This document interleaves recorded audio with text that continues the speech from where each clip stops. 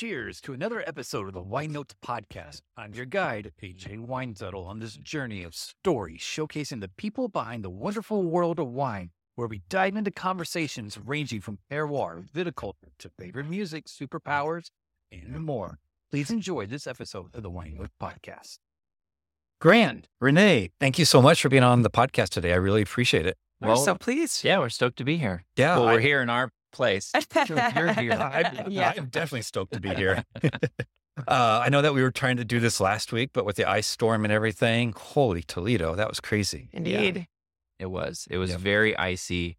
It got down to 13 degrees at our house, which is the coldest it's ever been since I've lived here, since 2006. And talking to some people that have lived here their whole life, and it's the coldest they've seen too. I've been here since 2001, and I don't remember it being this cold either. Yeah. It was. We're in a time of extremes. Yep. I would agree. Shall I pour us a little bit of wine? Sure. A little bit of blind wine? All right. I mean, it's never too early in the morning, is it? Never too early. I mean, it's just a teeny bit. It's not too much. No. So as I always tell everybody, talk about it, whatever you want. No pressure. But I always try to find some sort of connection. I don't know if I did a good connection on this one or not. Okay. So we'll see. But again, please feel free to enjoy, and whatever you want to say, just, the floor is yours for whatever you want to say about it.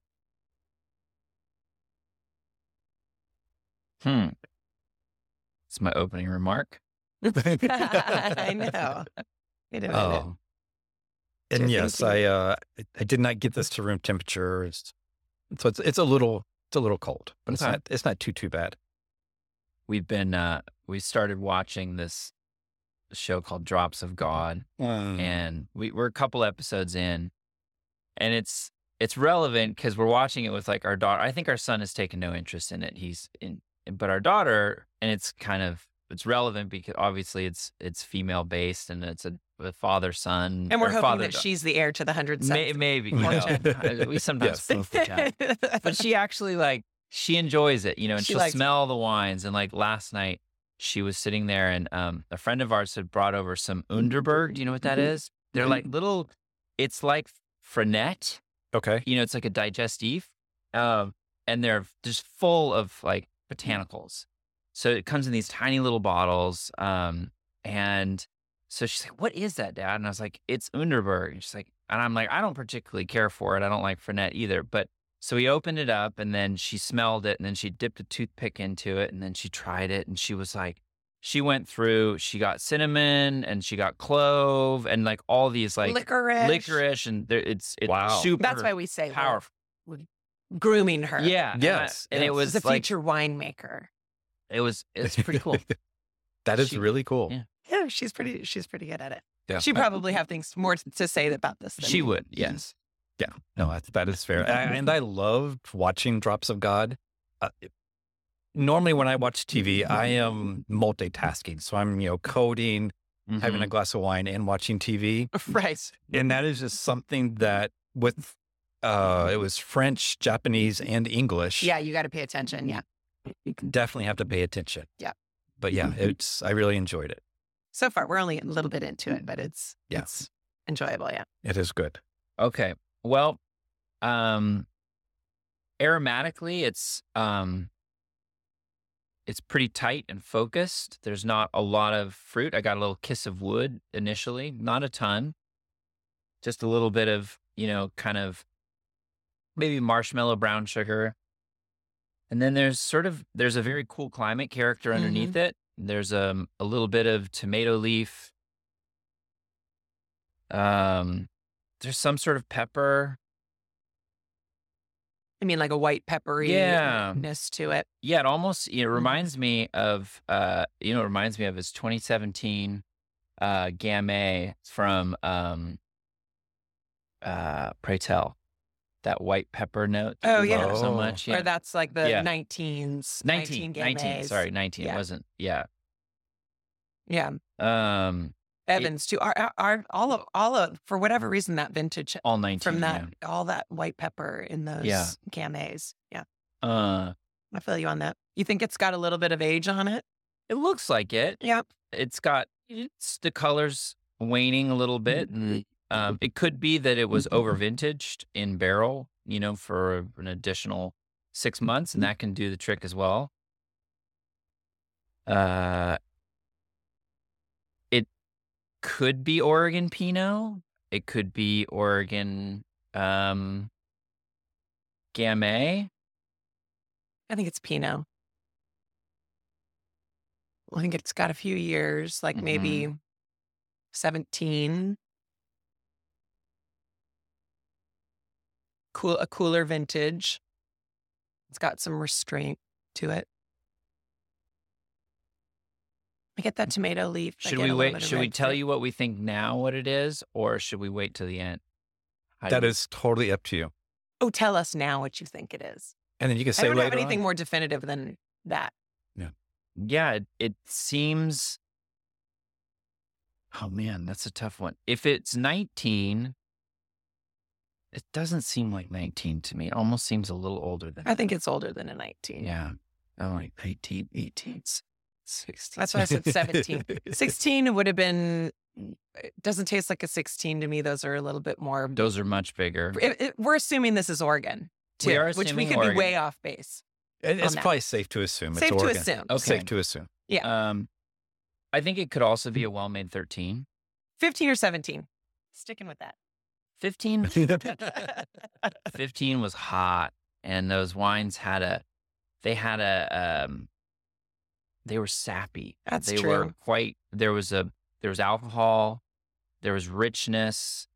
And that was the second year in a row after it was still kind of cooler. Right. And then we had 14 and then 15, and we were sort of reeling. I think we learned a lot from 14 by the time we got to 15. 15 was our first vintage here, though. Yeah. I guess that's the only context I have for it. I'm going to go with 2013. And I think it is.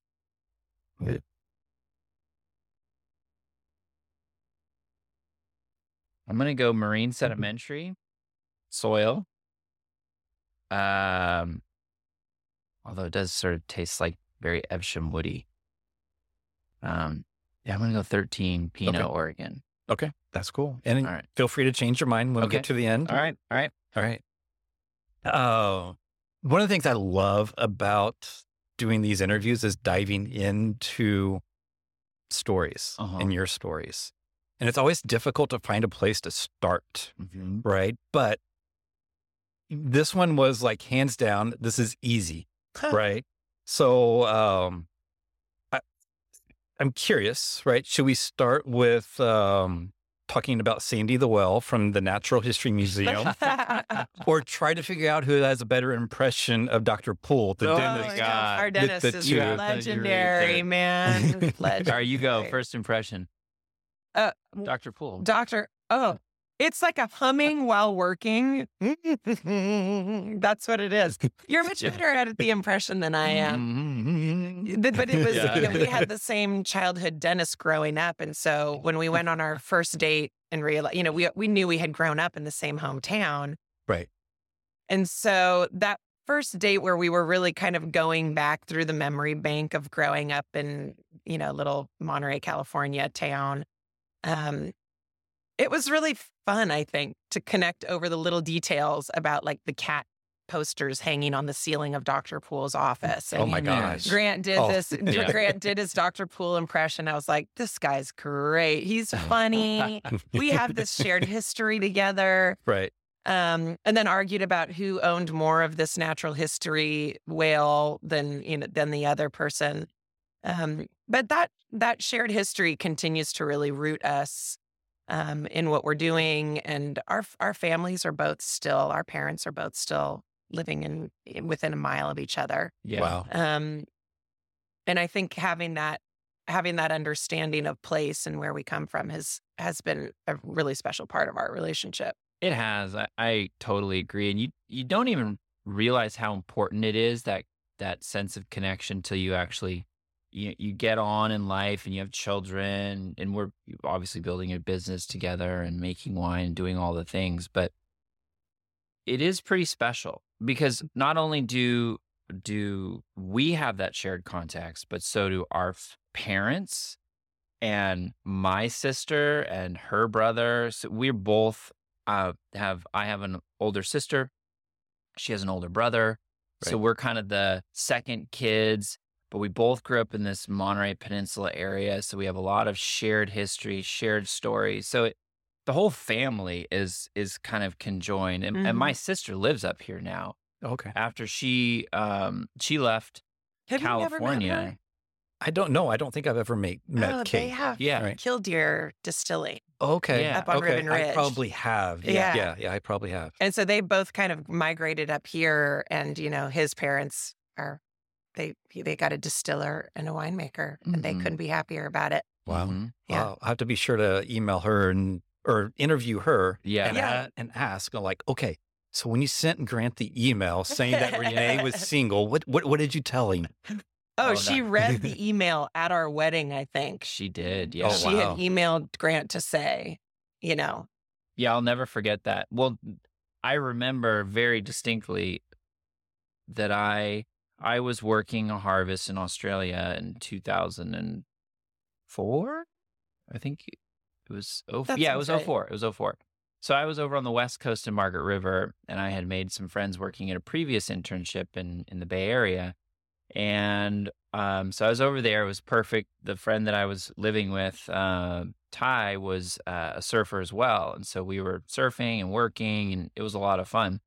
And I assumed that I was going to come home, but at that point I had no path really. Like, I could have stayed in Australia. I could have done anything. If I would have probably traveled a little bit more. But then Kate sent me that message letting me know that Renee was available to ask out on a date. Not that you knew that. no, I didn't know that this was going. So then I hustled back home and got a job nearby so I could ask her out. Wait a minute, you got in a motorbike accident and then you had to come home. I mean, let's be honest about you got in an accident and came home with like a brain bleeding. No, but I had I had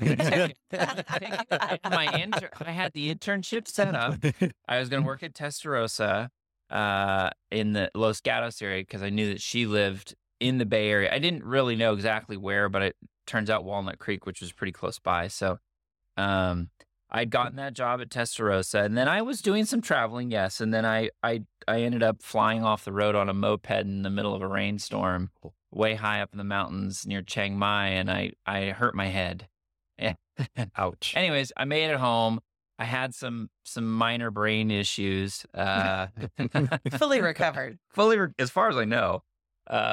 And then I got on the job at Testarossa, and then not too shortly after that, I think I had invited you on a date.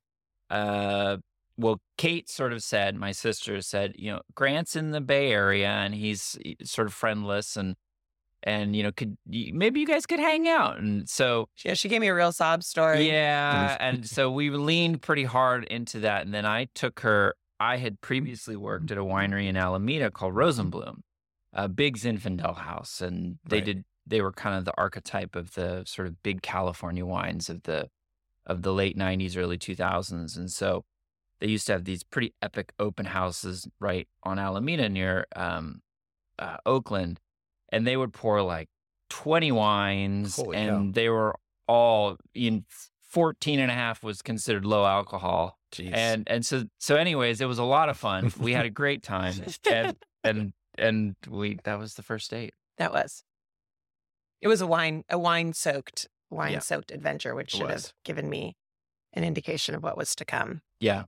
Yeah. Well, I thought maybe Peppers was your first date or something. No. Peppers is like our place in Monterey where we have to go and have margaritas there, though, every single time. We just came back from Christmas and we had multiple margaritas. I do love that place That's so our much. favorite spot. Yeah.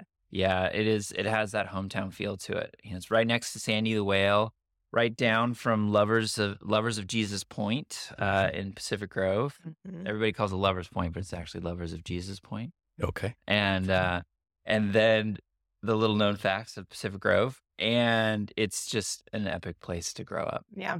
It sounds like it.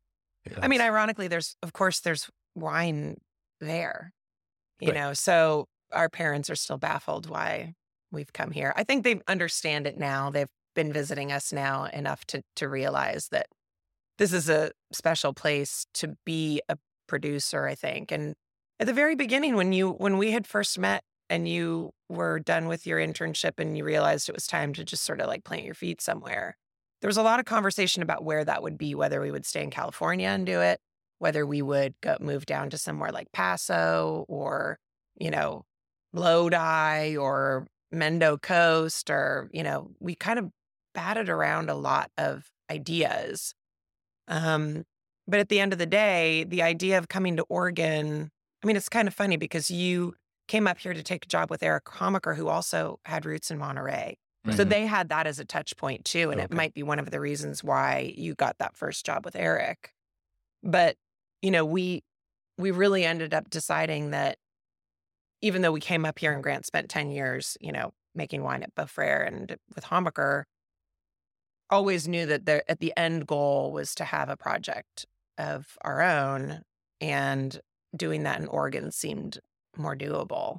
Right. And we were chasing, I think you came up chasing Pinot Noir ultimately. I did.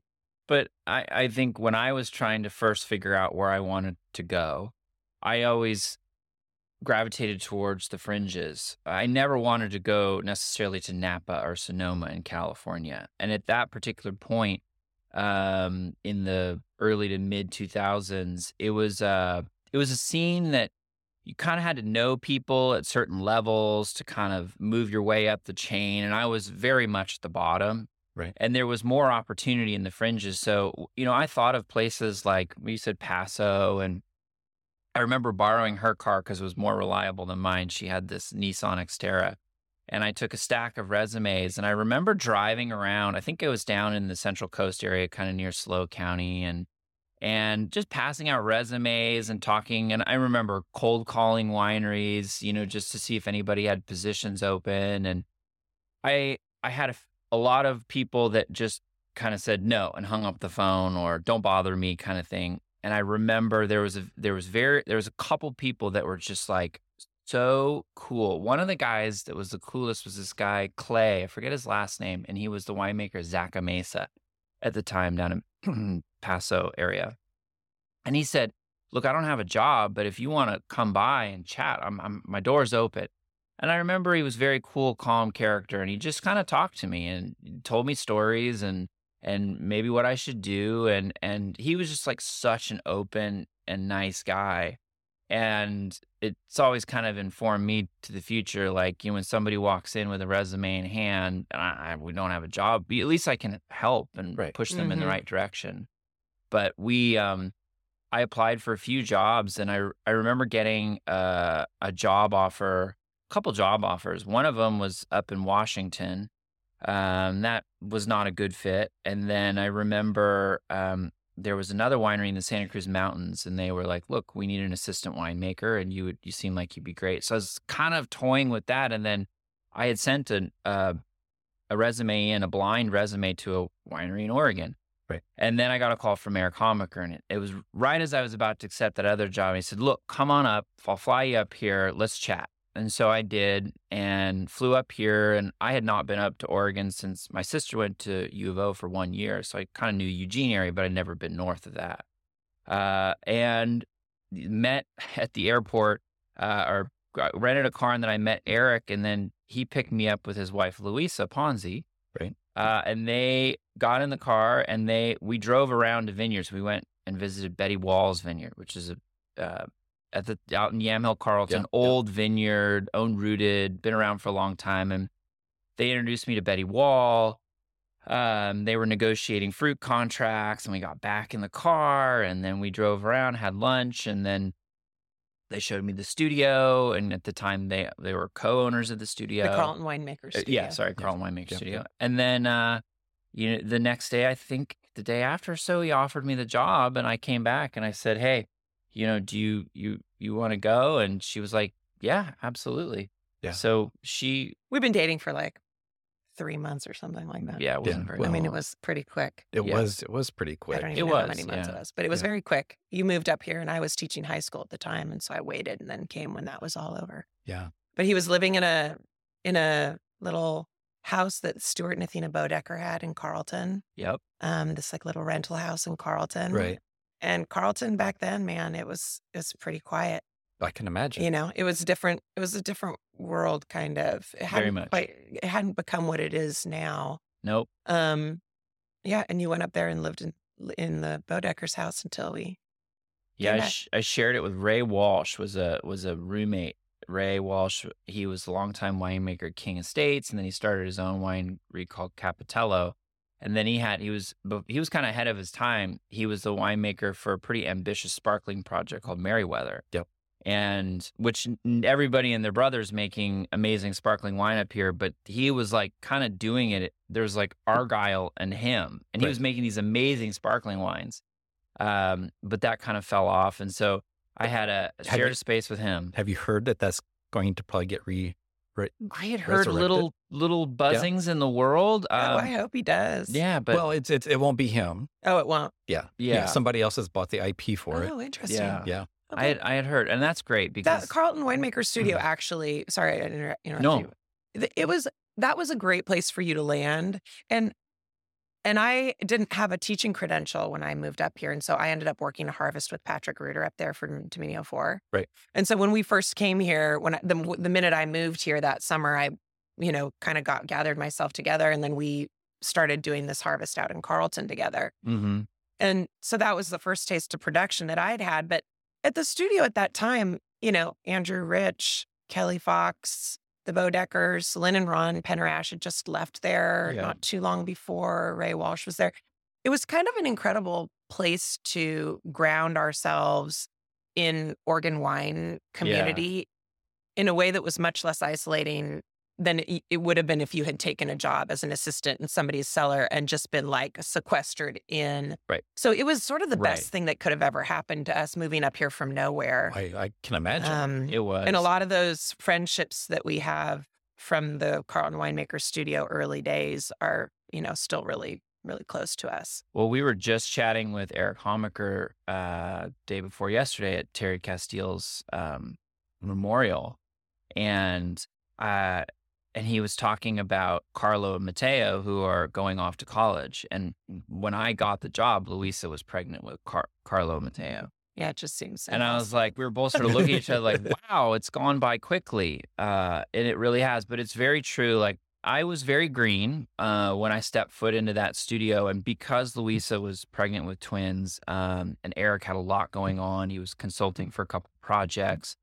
He really kind of put me in this position and said, okay, go. And so a lot of times he wasn't around. And if I had questions, I definitely leaned on a lot of the people that were making wine there. And especially Andrew Rich took me under his wing and really helped me negotiate and navigate. And at the time, there was kind of changing of the guard in terms of the general management and all that stuff. But at the end of the day, we made some lifelong friends coming out of that place. Andrew's still a dear friend of ours. I can only imagine. Yeah. And just to back up a teeny bit, Mm-hmm.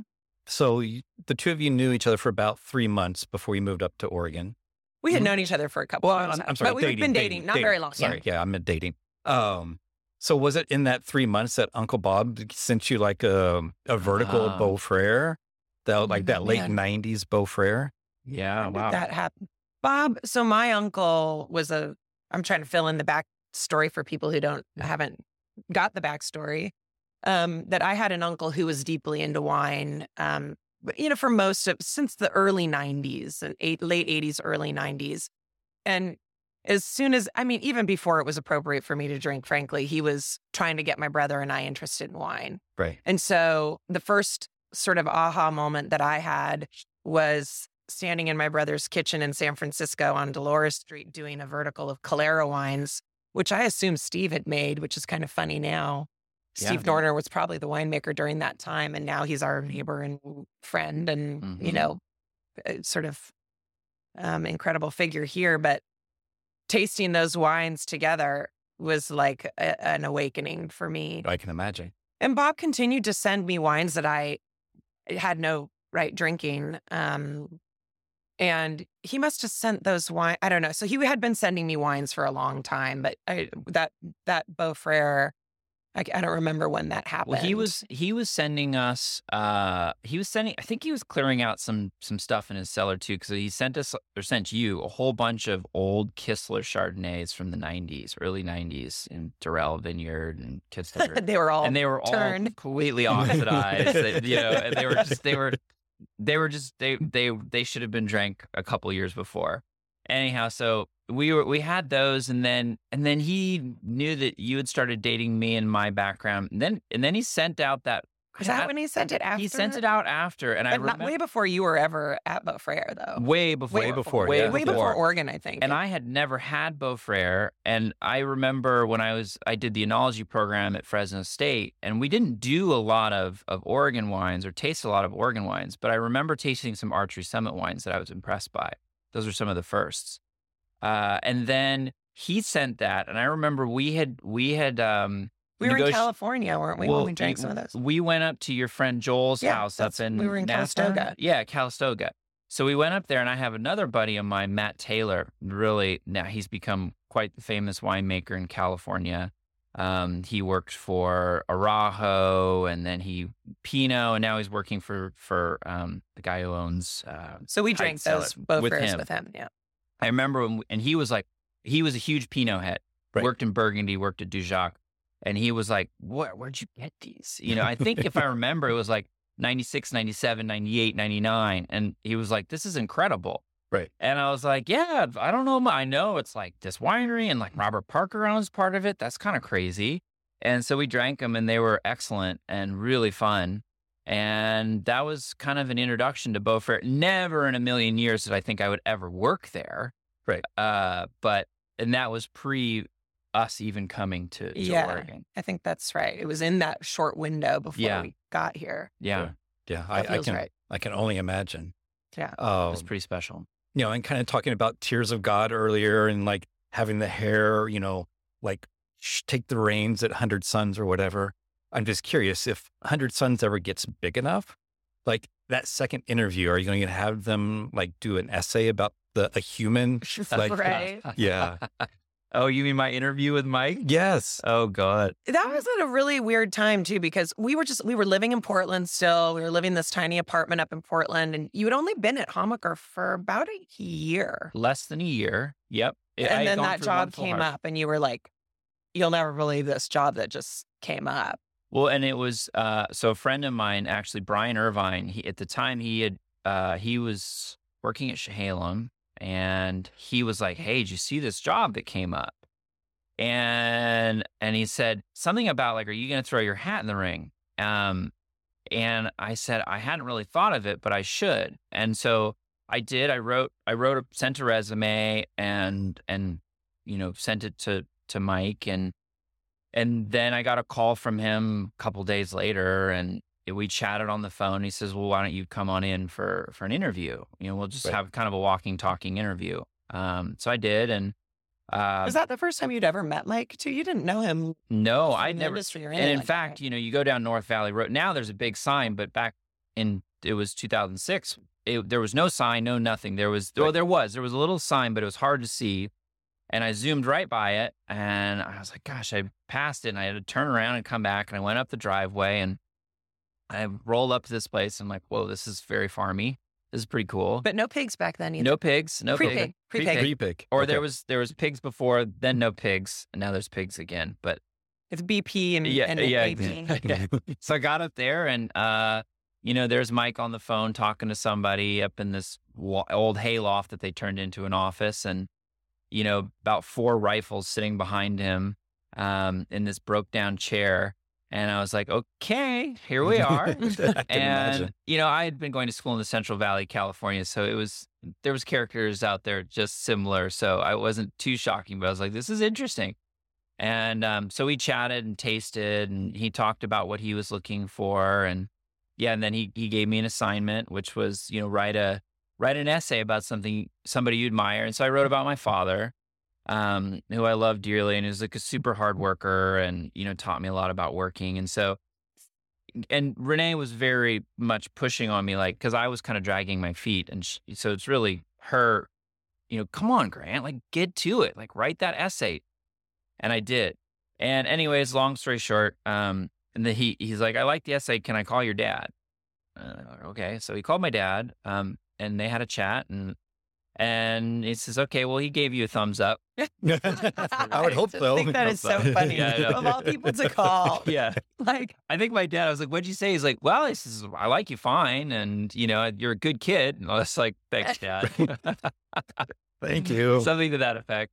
But I think what sealed the deal was after that, he asked us to meet in Portland after an auction. And so he was staying up in Portland with his late wife, Jackie. And Jackie really wanted to meet the two of us because they're really about family. And so Jackie met Renee, and I think Jackie really liked Renee a lot. And I think that was also like, well, you guys are not, you're a good guy and she's amazing. And so that was part of the deal. Right. And so, yeah, then 2007, I moved from Homaker over to Beaufrere, and my first job was sitting on the back of a compost spreader, spreading compost at the upper terrace. Very nice. Yeah. How much red ink did Renee put on your essay on the first draft? She edited it. Yeah, she did. That's good. I mean, there's some editing. Yeah. I would hope involved, so. but no, you're a great content producer. Like your story was there. It was really all about parvo, which is this terrible dog disease where they get diarrhea, and about how Grant had to clean the cages, but that his dad would also clean cages if he had to, or whatever they're called. Yep. Right. Yeah, it was pretty funny. True. I was a kennel boy for my dad for many years, and I cleaned up a lot of bad stuff.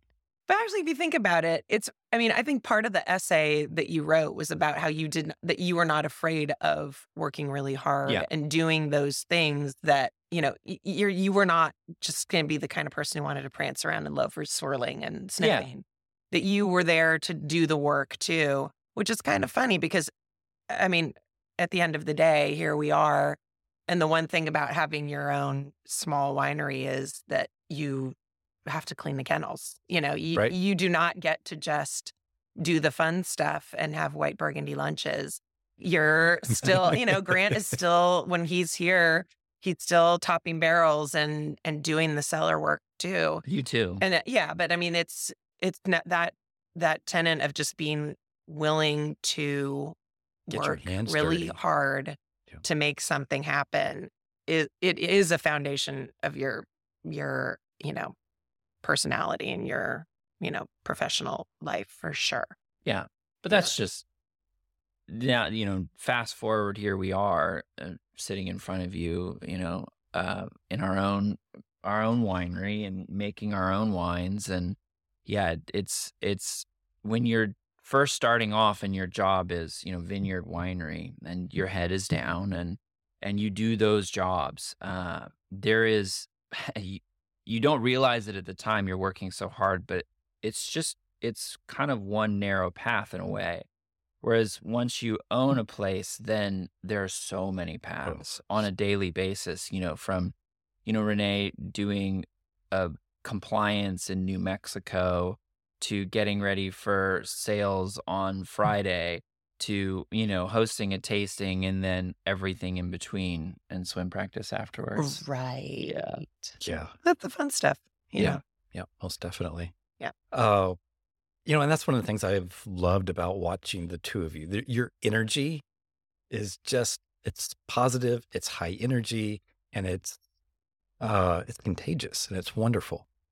You're welcome. And I'm curious, so Uncle Bob, he, had teachings about wine, about it being a portal into companionship, community, conversation, and feeling alive. Mm-hmm. Did that kind of play into your ethos when you started 100 Suns? I feel like you embody this in a lot of ways, better than I do in some cases. It's ironic because Uncle Bob himself my uncle was an incredibly awkward individual who had very few close friends. And so at the end of the day, for him to be imparting that advice too is, I guess, hearing you say it makes me kind of sad because I think he had that as an ideal. Right. But he didn't ever get to embody it in the way that I think that we are able to, in the sense that we have an incredible community of like-minded people who love wine, Right. and who love food and are anxious to share it with us. And he actually didn't. It's maybe one of the reasons he wanted so desperately for my brother and I to become wine lovers, was so that he would have the people to share it with. And that's not to say he didn't have anybody, but he did have people, but not in the same way that we do. But it is definitely for us, it is a way to have community, Right. and to have conversation for sure, and to just enjoy life with the people that we care about. And the community here is like nothing else. I think, having been just coming out of of Terry Castile's service, like Grant was saying, you realize how much the Oregon wine industry in general has that as a bedrock of this community, which is Right. like, we're in this together. This is a joyful thing Yeah. that we get to do. And what an honor that we get to do it in the company of all these other amazing people. Very true. And it feels still like there's a real gratitude on behalf of the people who are at least in the industry here.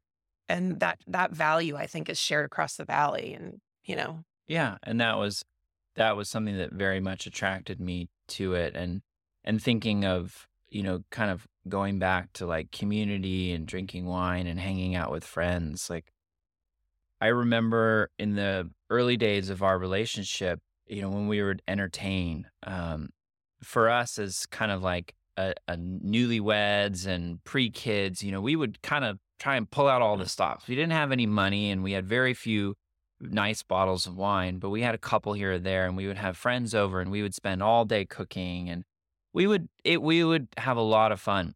And we thought we had to put on a white tablecloth event every time. And Right. as we've gotten older, we realized that, as long as you have the bread and cheese and a simple meal and a few good bottles of wine, they don't have to be spectacular. That means just as much. So we've taken some of sort of the pressure off of ourselves of trying to be, some, gourmand, because life is quite busy for us, with other things outside of winemaking. But for me, it's very exciting too, because I think of somebody, again, like Uncle Bob, who had collected all of this wine and had all these ideas of sitting down, and, that he was a musician, and he talked about how all he wanted to do was, play his organ and drink aged champagne. Well, he got cancer and he died. And so all of that went away, and he passed that collection down to us. So we actually have a bunch of his wines that he collected over the years.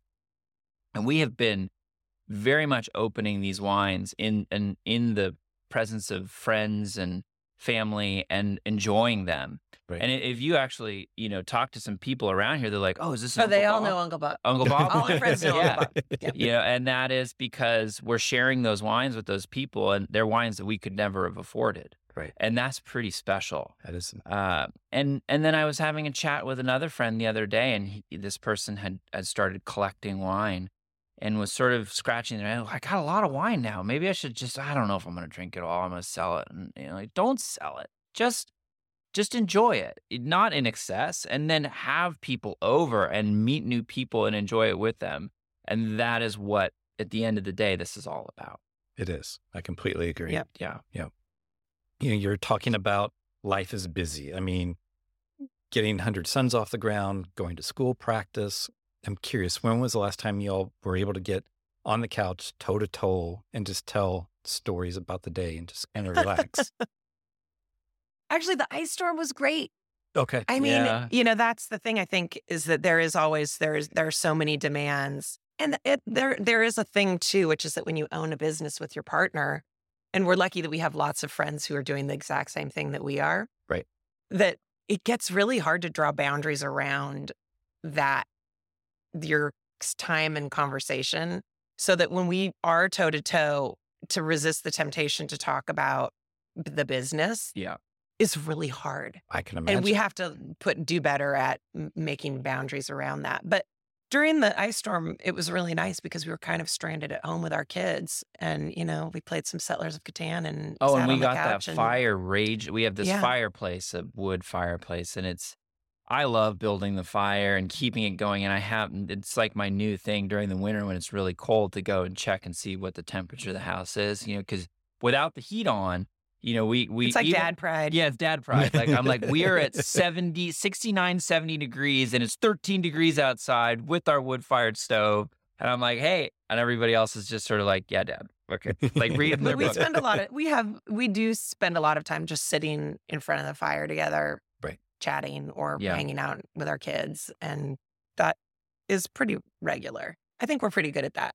And I think when you talk about like when we have to, sometimes we're talking about the business and drawing the lines. There's kind of two sides to it. Because a lot of times there's the negative and the positive. And the positive being like, oh my gosh, this person wrote to us and they have this bottle of wine and they want to get some more. Or this distributor from New Mexico just got in touch with us and they're super excited about the wine. So that makes you feel, you want to share that with your partner and be like, look, Right. people are enjoying what we're doing and want to be along for the ride. And, and then there's sometimes the negative things where you're just like, I just spent 3 days building the Missouri, compliance stuff, and then they canceled it on me. Now I've got a whole nother week in front of, these Right. where you're just like, I'm pulling out my hair. Right. So there's the negatives and the positives. So they kind of balance each other out. But yeah, I think in the beginning of this whole journey, we used to be more sort of toe to toe figuring out like how we're even going to get it started. And now we're like We're the middle deep in the we're logistics deep. of it now. That's Yeah. very Yeah. true. It's gone through cycles where in the beginning there was so much conversation about what it might be. Yeah. And that's really exciting to start those conversations. And So of course, exciting. the entire time that we've had 100 Sons, Grant has always had a day job.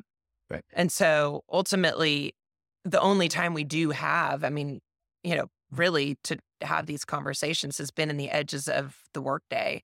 So it is at night and on the weekends that we're doing a lot of the work, just mental work and cellar work Oh, yeah. here. Yep. Forever it's bottling dates are always on the weekends because that's when Grant's around. And just sort of, stuff like that. And so I don't even know where I was going with that, but Yeah. No, it's good that the two of you can like sit down and just chill and like enjoy each other's companies. yeah, Oh, yeah. not as often as we would like, but someday we're getting there. Yeah, I feel like we're getting closer to finding that balance. we Yeah. are. But we also Yeah. run the risk of there's a lot of engagements that happen with this industry. Oh, yeah. Whether you're traveling for work, presenting your wines in other states or countries or whatever, and then dinners and all that stuff. And, some of them are very fun. Some of them are far away and take more away from you. But at the end of the day, there's a lot of demands. And so one of the big things is trying to legitimately, balance that out with the kids and make sure that, we're not just like, okay, guys, like box of macaroni and cheese, we got to go down to this thing. And so we have become more aware of that. And it's important to balance that piece out. It is very important. Yeah. And kind of on that number, so your mom was an English teacher. Mhm. You were an English teacher. Is there any future of like your kids being an English teacher? I don't think so. I think the buck stops here. Ty is pretty good at I think language he arts. wants to do engineering stuff. Quincy likes to write.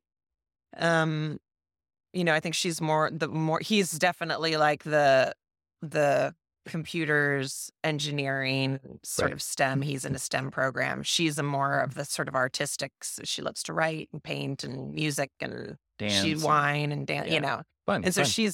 she's got a little bit more of that and he's got a little bit more of that. And there's overlap, of course, with both of them. But I think that the English teaching is likely to stop here. But you never know. Maybe there's a winemaker in our midst. I would more likely see one of them being a veterinarian because my dad was a veterinarian. And then, I think sometimes these things skip a generation because I saw how hard and how hard my dad worked. And it wasn't the most glorious of all jobs. Right. But then as a Grant, oh my God, that must have been so amazing. So maybe because we have a dog and they just absolutely adore this dog. So who knows? Maybe that could be in the future. It is true. When we talked to them jokingly, we're always joking with them. Obviously, if neither of them care about wine, we'll be totally fine with that. Right. But at one point, we were asking our son, like, "What do you think? You want to take over 100 Sons someday?" And he was like, "God, no. You guys work way too hard." Right. And we were like, "Fair enough. Yeah. Fair enough. Yeah. You work pretty hard. You got to be able to do it. You got to be able to do it. You got to be willing to and love it. Yeah. Yeah. Because if you don't love it, then it's not worth it. That's got to be hard. Yeah. And it is so gratifying to start something from the ground up and now going into 8 years and like having people follow us and continue to purchase the wines and enjoy them and tell us that's amazing. When we were first starting that's the dream. Right. But you don't know where your dream will go. And now we're in the middle of it. And sometimes you have to take a hot minute just to sit back and be like, wow, okay, this is, even though we're working hard, it's paying off and it's an amazing ride. Yeah, it is. In the spring of 21, I was trying to compose a writing piece for Janice Robinson's yearly writing competition. Uh-huh. And I came upon the Bednarik. Am I saying that? Bednarik? We say Bednarik, but who really knows? I don't know. All right. You know. So I'll say Bednarik. Yeah. I came upon the Bednarik vineyard. And I don't know if you remember, but you and I had a Zoom session. Yep. It was April 14th, 2021. Uh-huh. And I loved how when you first came upon the vineyard and just seeing it, you were just kind of blown away by how it looked and everything. How did you come upon that vineyard? Well, it came through the Mora family. So when I was at Beaufrere, there was the Mora family that helped farm it. So they did a lot of the handwork in the vineyard. So from pruning to pulling, tying, all the things in between. So it was Oni, Valentine, and Shuey, the three brothers, and they had a sister as well two sisters that worked in the vineyard as well. And so they left and kind of went off on their own around 2015 or so. And they started leasing properties, farming them, and then selling the fruit. And so somehow, and I don't know how, they met William Bednarik, and they were helping him with the farming. And he was getting into his 70s and had some health issues. But and then eventually when he got sick and eventually passed away, then they took over full kind of lease and farming of the vineyard. But in 2016, Oni called me up and said, "Hey, look, I've got this vineyard called Bednarik, and it's out near Cherry Grove, Oregon. And are you looking for any fruit?" And I said, "Look, no. I mean, we're pretty full up, and our bank account's pretty low." But it was really early days. Because we started in 2015. Right. And we were making 450 cases. And so Bednarik, we brought that on in 2016. So we hadn't sold anything yet. Yeah. We were at the point where we were just outputting. Right. And so I'm sure that I was like, what? Yeah. And I went out and checked it out, and we didn't buy a lot, but I could tell, okay, this is an old vineyard for Oregon. It's own rooted. It looked like it was in really good condition. It just seemed like a real diamond in the rough. And I know that Panther Creek had worked with it in the past and made some pretty nice, I hadn't had any at the time, but I'd heard some very nice single vineyards off of it. So this is really cool. This is the kind of stuff I like. Right. Finding this cool gem. You're also like a big feeling guy. Like you get onto a site and you're just like, this feels right. I mean, part of that is scientific in in the back of your head. You're like, the aspect is right. The temperature feels good. Like you're thinking about all the things. But you also sometimes talk about the feelings that you get when you're standing on a vineyard. And when you came back from that vineyard visit, you were like on fire. Yeah. Yeah. I just remember being like, okay, we are going to obviously be getting this fruit. Yeah. Yeah. So we got a little bit of fruit that first year. And then we've gotten more sequentially over the years. And it is a really special site. And it always, never ceases to kind of amaze me. It really is people who love more delicate Pinot Noirs, who like more floral Pinot Noirs, that comes from that site. Right. It's never particularly powerful in terms of its weight or fruit profile, but it's, there's a lot of mystery kind of woven into that wine. And every time we open a bottle, I'm always, even when I was like even the 19s, we put them in a bottle. I was like, okay, that was a really nice bottle. It was light and fresh and I really enjoyed it. And then we opened a bottle maybe 2 months ago and it floored me. I was like, it put on weight and the fruit was so much more broad and it was so pure. And I was just like, oh my God, this may be the best bottle of wine that we've ever made. That You night. literally said that. Yeah. That night. And I think this is it. And it was when it went into bottle, I was like, yeah, that's a 90-point wine right there. And I'm like, that's 100 points. Of course. In my head. Yes. But anyways, it's a pretty awesome site. Yeah. No, I vividly remember that conversation. And again, thank you for taking the time that day. Of course. Yeah. Yeah. No, and I love it when people take a unique interest in site. And there's a lot of single vineyards. When I worked in California, I remember when I was at Testarossa, they were making so many single vineyard sites and they were all really good. There's certain ones that were in certain areas. And I remember they tasted very similar, or I would go to Sonoma and I would taste at wineries and there would be 15 single vineyards and they all kind of tasted the same. And Right. but they were really good. But here, I really find such amazing vintage and site variation. That is really the beauty of Oregon, is you can just be like, wow, I want to follow that site, not just from 100 Suns, but Martin Woods or Project M or whatever. Like, all are making incredible Bednarks. They show the signature of that place. Right. Yeah. Yeah. No, that is cool. Yeah. I think that's an advantage too. I mean, part of it would be great if we were gazillionaires and had the money to buy a huge estate vineyard somewhere. Yeah. But because we don't have a huge estate, we have, 3 tiny acres that are under new vines now. They were old vine Pinot that we ended up pulling out because it was phylloxerated. But, because we only own a tiny bit of dirt, it allows us to go and source fruit from all of these different vineyards and all of the different sub-AVAs here in the Valley. And that has been really gratifying for us. I don't think we would ever want to stop doing that. And people ask all the time too, well, what's the difference between the wines that you were making at Beaufrere, the way you were making the wines, or the wines that you're making for Flaneur versus what you're doing at 100 Suns? And it's not that our practice is very different. I mean, some things we're more, maybe a little more experimental here in some ways because, it's us if we screw something up or don't like something, we don't feel guilty about it. It's ours to lose. Yeah. But there is a real benefit to being able to source from all of these incredible sites that are scattered all over the Valley. Yeah, and you have a ton of stories to go with them as well. Yeah. It is really fun. And there is something to getting to know an estate. And, I think of a Beaufrere or a Brick House, and they're mostly working with one particular site and getting to know it. And there is the year-to-year story that you tell and the farming and just the true intimacy that you grow with a site. But in Burgundy, there's, oftentimes domains that have, multiple vineyards that they're sourcing from all over, north and south. And some of them are 5 rows of this and 3 of that. And they're in, they're in different zones and they're on different, bits of soil. And it's not dissimilar from that, where we get to work with all these different terroirs. And I've learned a lot. I really have. Like, I suppose when I was at Beaufrere, we were definitely working with different vineyards, Grand Moraine, Zena Crown. I worked with Carabella, Shea, a lot of different things that went into the Willamette Valley wine usually. And then we did do some single vineyards as well.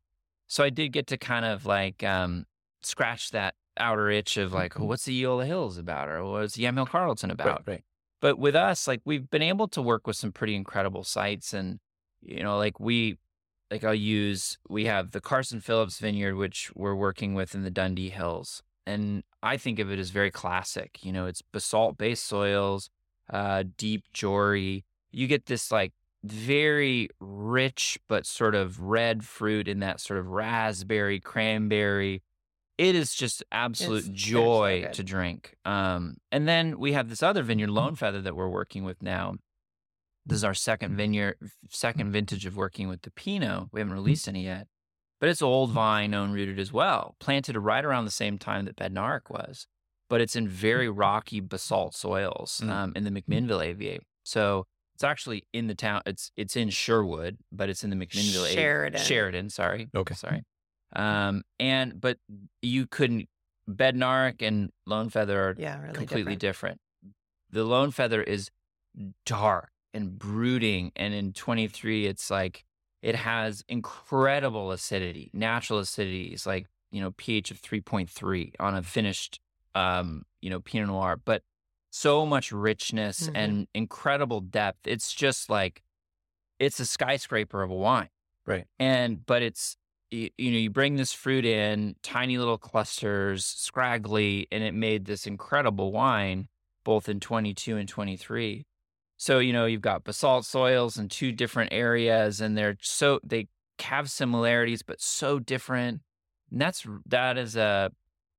really fun. And it's taken me a long time to learn areas and for us to understand what we like. And those are going to be really fun side by sides to taste Bednarik and Lone Feather together, with people going forward, because they are both so old, Oregon old. Yeah, Oregon old. That's a good way of putting it. Yeah, I like they're Oregon old. I mean, some of the older ones, and then we have a bottling that kind of joins forces from all of our own rooted vineyards, and so we get to take those favorite barrels that we have of all of our own rooted sites, and we put together a very small special cuvee for that. So it's fun to taste them in their own right, and then also really interesting to see what happens when you take both of those profiles that Grant was talking about, and then you get to kind of incorporate them, a whole different kind of beautiful. So it would be beautiful. Yeah. So I have a random question that I always ask couples when they're side by side. If you want to say, no, I don't want to answer, that's totally fine. But the question is, and I'll start with you, Renee. I want to ask you the same question. It's the middle of the night and you get a phone call. And it's Grant on the other end of the phone. Okay. He's in jail. Okay. What crime has he committed? Oh, wow.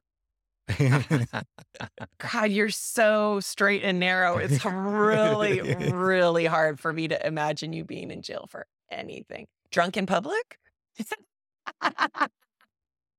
Probably. Yeah, I mean, that would be the No, most. but you're not really a big drinker like that either. Let me think about that.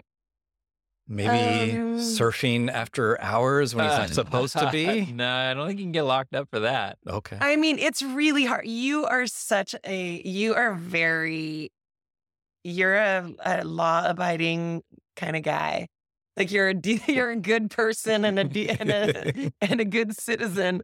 I'm just trying to think about all of the things, because you're not so much a risk taker outside the lines like that. You're a huge risk taker you're very entrepreneurial, and you have no fear about going forward because you have confidence in what you do. So you're very risk takery in that way.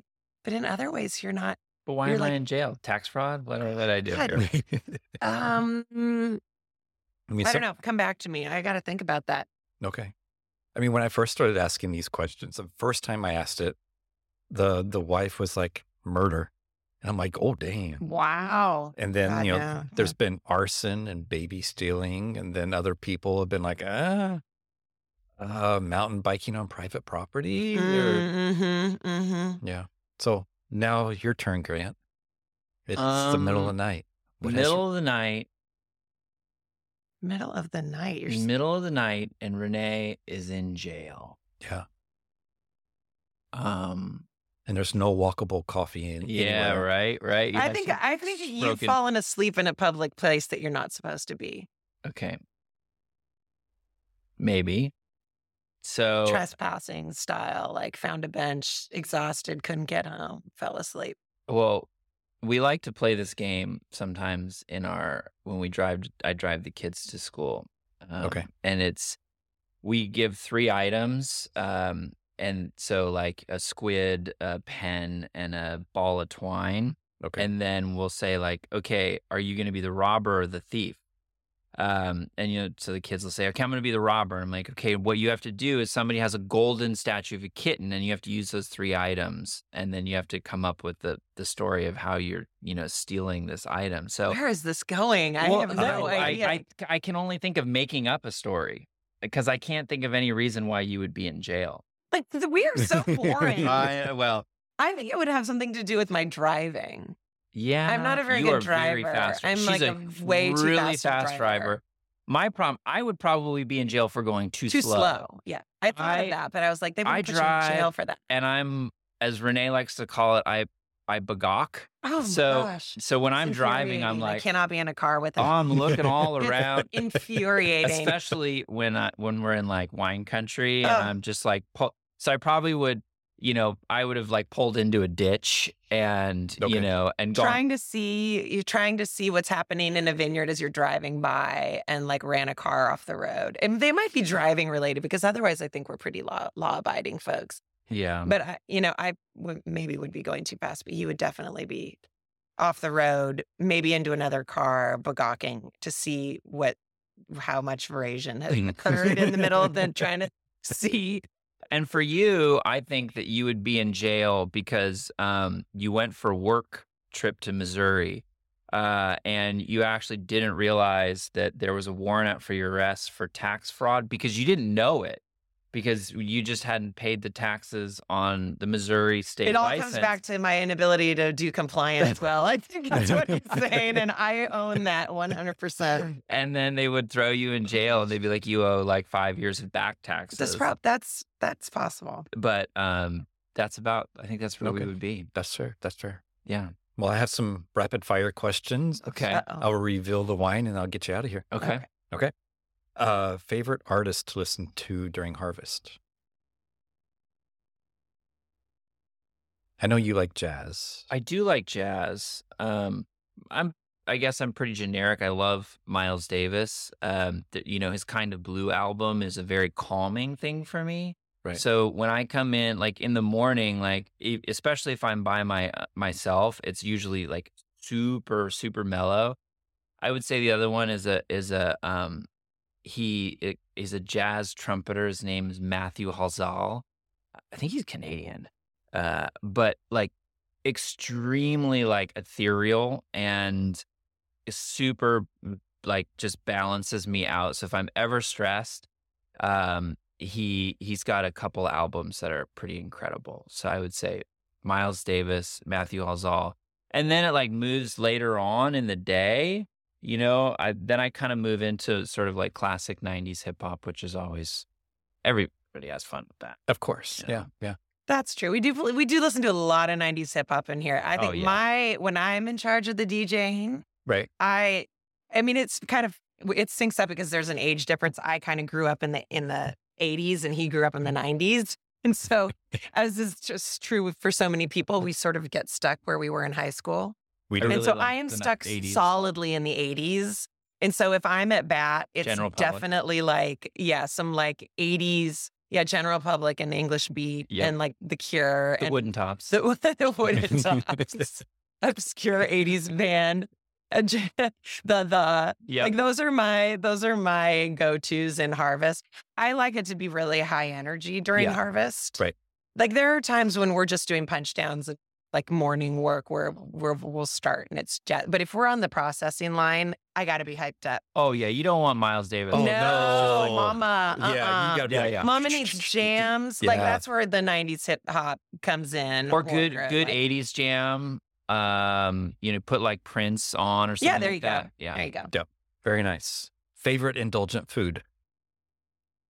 Oh God, it's so depressing. Because wait. Can I guess? Can I try and guess? Yes. I would say you're like the number one.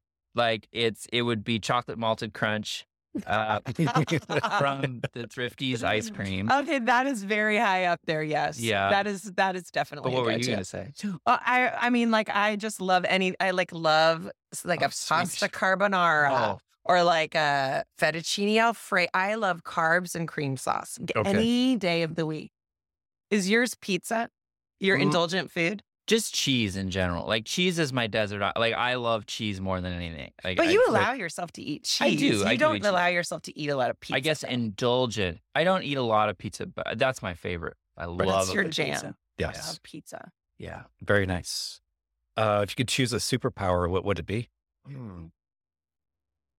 Oh, definitely move objects with my mind because it would make moving barrels so much easier. So much Just easier. Yeah, that would be. There you go. Yep. Mine would be to understand accounting. Is that a superpower? To Yes, me, it seems like is. it Yes. Yeah. Yes. That is a superpower.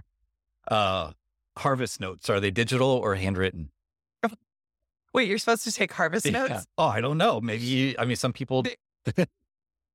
Not even written. They're all up They're there. all on a piece of painter's tape on the barrels. Okay. That's kind of where the harvest notes are. Harvest notes. They're Or on placards. we do that have we keep. placards, and then we stuff them away. And you were for a long time pretty good about putting harvest data back in, but I digitize them eventually. Like I try to. I'm a vintage or two behind right now. But you know what? I really, to that note though, I remember at Beaufrere, one of my jobs was to keep a log, like a daily log.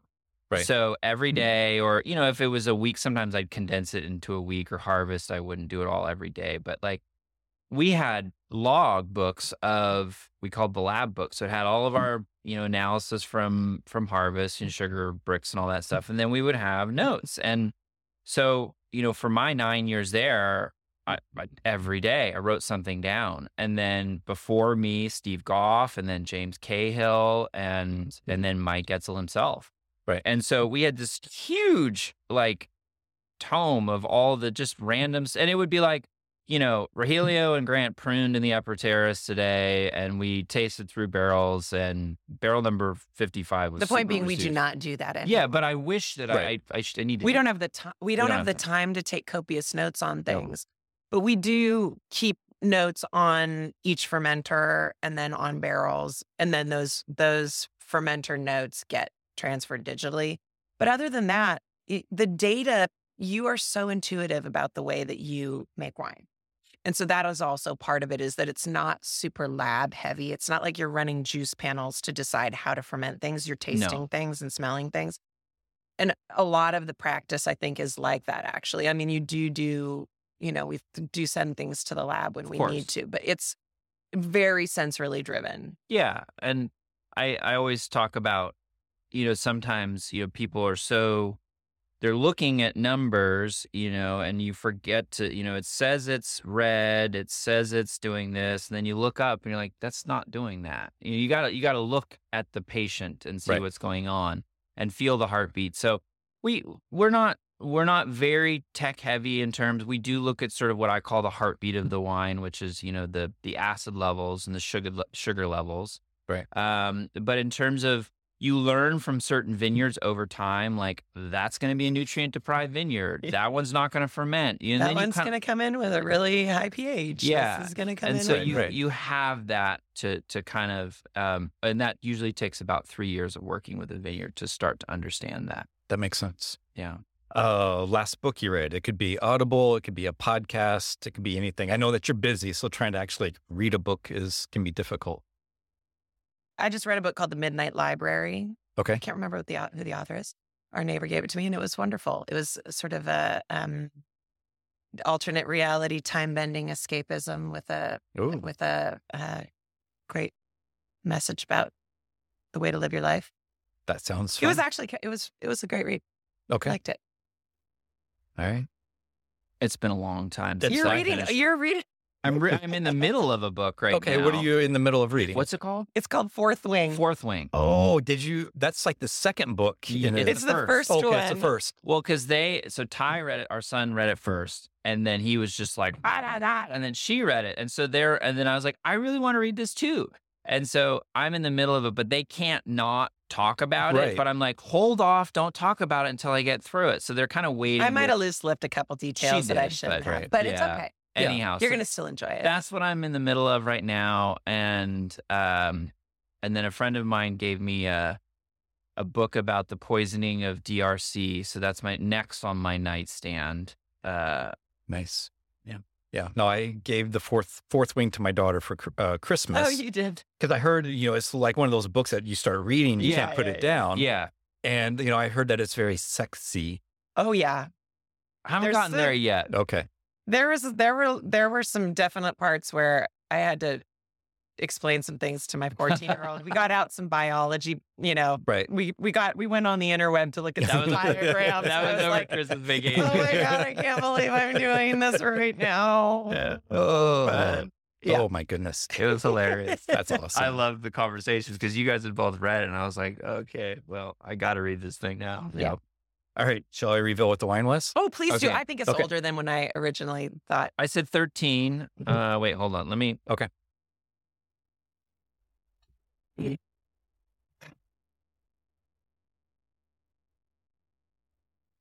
I'm going to move away from Evesham Wood, and I'm going to say Adelsheim. I don't know why. This tastes like an Adelsheim. Okay.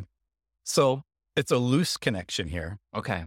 When you came up to interview with Eric Homaker, Mm-hmm.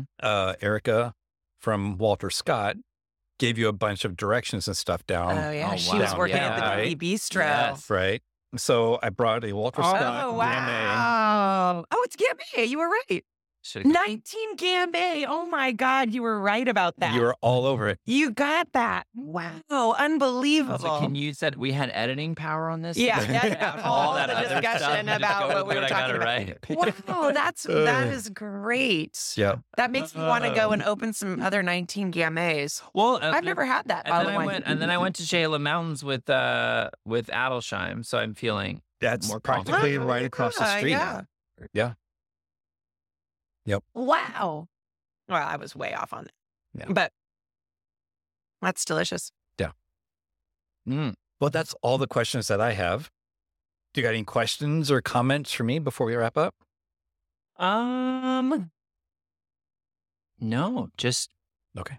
What are the through lines for you as you've sat with people from, the valley? Are there any things that just sort of to you seem like common echoes in people's stories or experiences? Oh, boy. That is something that I haven't really thought See, about. it's hard being on the other side. It is hard Isn't being it? on the other Right. side. No, and I'm on. no, I think it's turned off now. Yeah. Through lines, I mean, there is a lot of hard work that goes into everything that you do. And one of the things that I try to show is that, yes, there's a lot of hard work. And in general, we kind of put winemakers up on this pedestal of like, they're gods. But y'all are just normal people. And I really want people to see that. And, so as far as a through line is, these are humans. And everybody over here is just a human doing the best that they can in this life that we have. Yeah. Takes a lot of hard work. Yeah, That I is for think sure. I think that is it. one of the distillations of everything we do at the end of the day, and I try and, if I'm like up in front of a group and I'm talking or I'm at a more intimate wine dinner, I say like at the end of the day, like, we're hoping that you will buy our bottle of wine and take it home and enjoy it at what is probably one of the most precious moments of your day. Right. And for certain people, absolutely 100%, the food and the wine is the most precious point because you work your day, you work hard.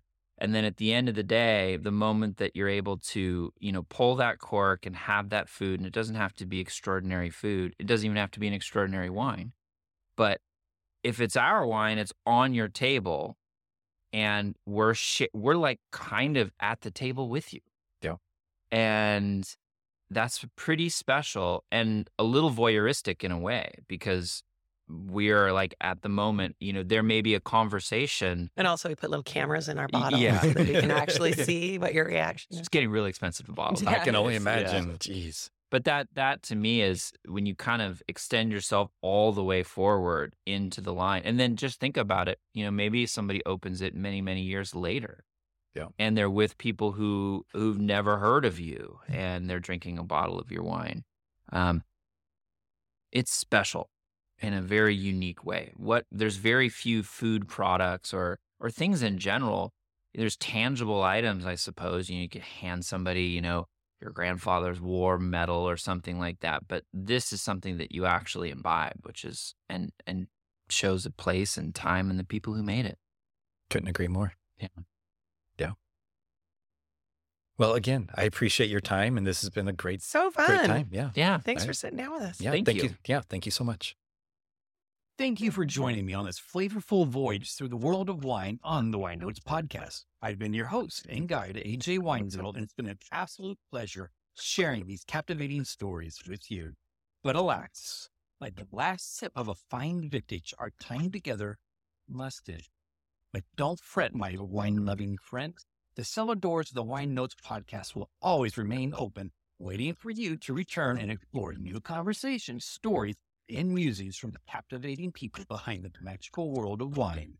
Before you go, hit that subscribe button on YouTube, Apple Podcasts, and Spotify, and don't forget to leave a sparkly 5-star review to help spread the word. And to our glasses clink again, remember to savor life's moments and let the spirit of wine and camaraderie linger on your palate. Cheers, and as always, may your wine glass be full, your heart be light, and your journey be delight. Thank you again.